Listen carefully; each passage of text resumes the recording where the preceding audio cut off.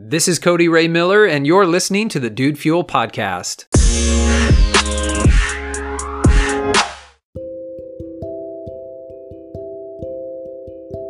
I believe in the past that I have wandered around this sort of message. Maybe I've directly addressed it.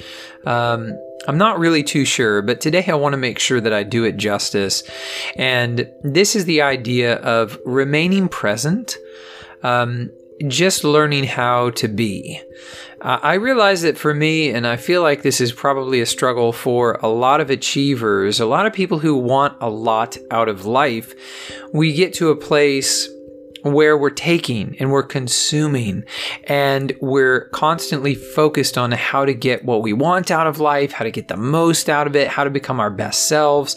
And we can end up in this place of just constantly developing ourselves, new goals, new achievements, new ambitions.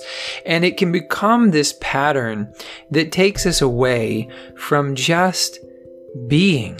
And so I realized yesterday that for me, consumption is a problem.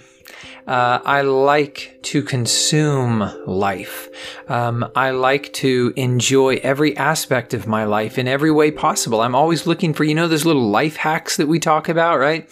I'm always looking for the life hacks that will let me get just a little more pleasure out of life, that will, get me closer to my dream life and to my next level life. And I want to level up in terms of my fitness and mentally and spiritually, emotionally, everything, right?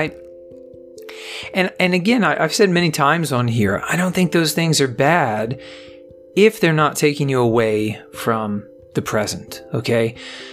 So I think those things are good, but I think we also need to sometimes just be, right? Just be in the present moment. Stop striving. Stop trying to achieve something else and quit living in the past of what we were, right? So many of us we're living in either the past or we're living in a type of future that we're projecting out there. But just be. And so I realized that for me, I spend a lot of time on my cell phone. I spend a lot of time doing things that just kind of distract me from life rather than allow me to just be with life. One of the things with my yoga practice that I've found is the interesting relationship that I have with my breath, that I have with breathing. A lot of times for me, it's like, again, I'm trying to extract this life-giving breath out of the world, out of the air around me. And of course, we don't have to do that. The air is there. If we don't breathe, our bodies will do it on our own, right? This is what's, so interesting about that vagal nerve, right? Is that we can control our breathing, but breathing is also something that can happen without our control. So if we choose to control our breath, then we can direct it. But if we don't, then it will happen on its own. Even somebody who's like really, hyperventilating, right? Eventually they're going to pass out.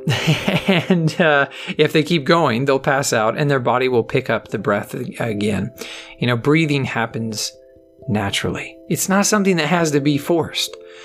But I know for me, breathing has been something in my yoga practice that again, has shown me what I'm doing is that I'm trying to extract and take something from life that's being freely given. And I find it very hard to just be in the present. So today, I just want to share that with you. Be in the present. Just sit. Just listen. Right? Just be. We don't have to think about the past.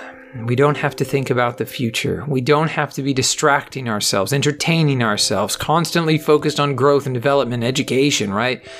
Those are all good things. They have their place. But there's also a time and a place, I have found, to just be.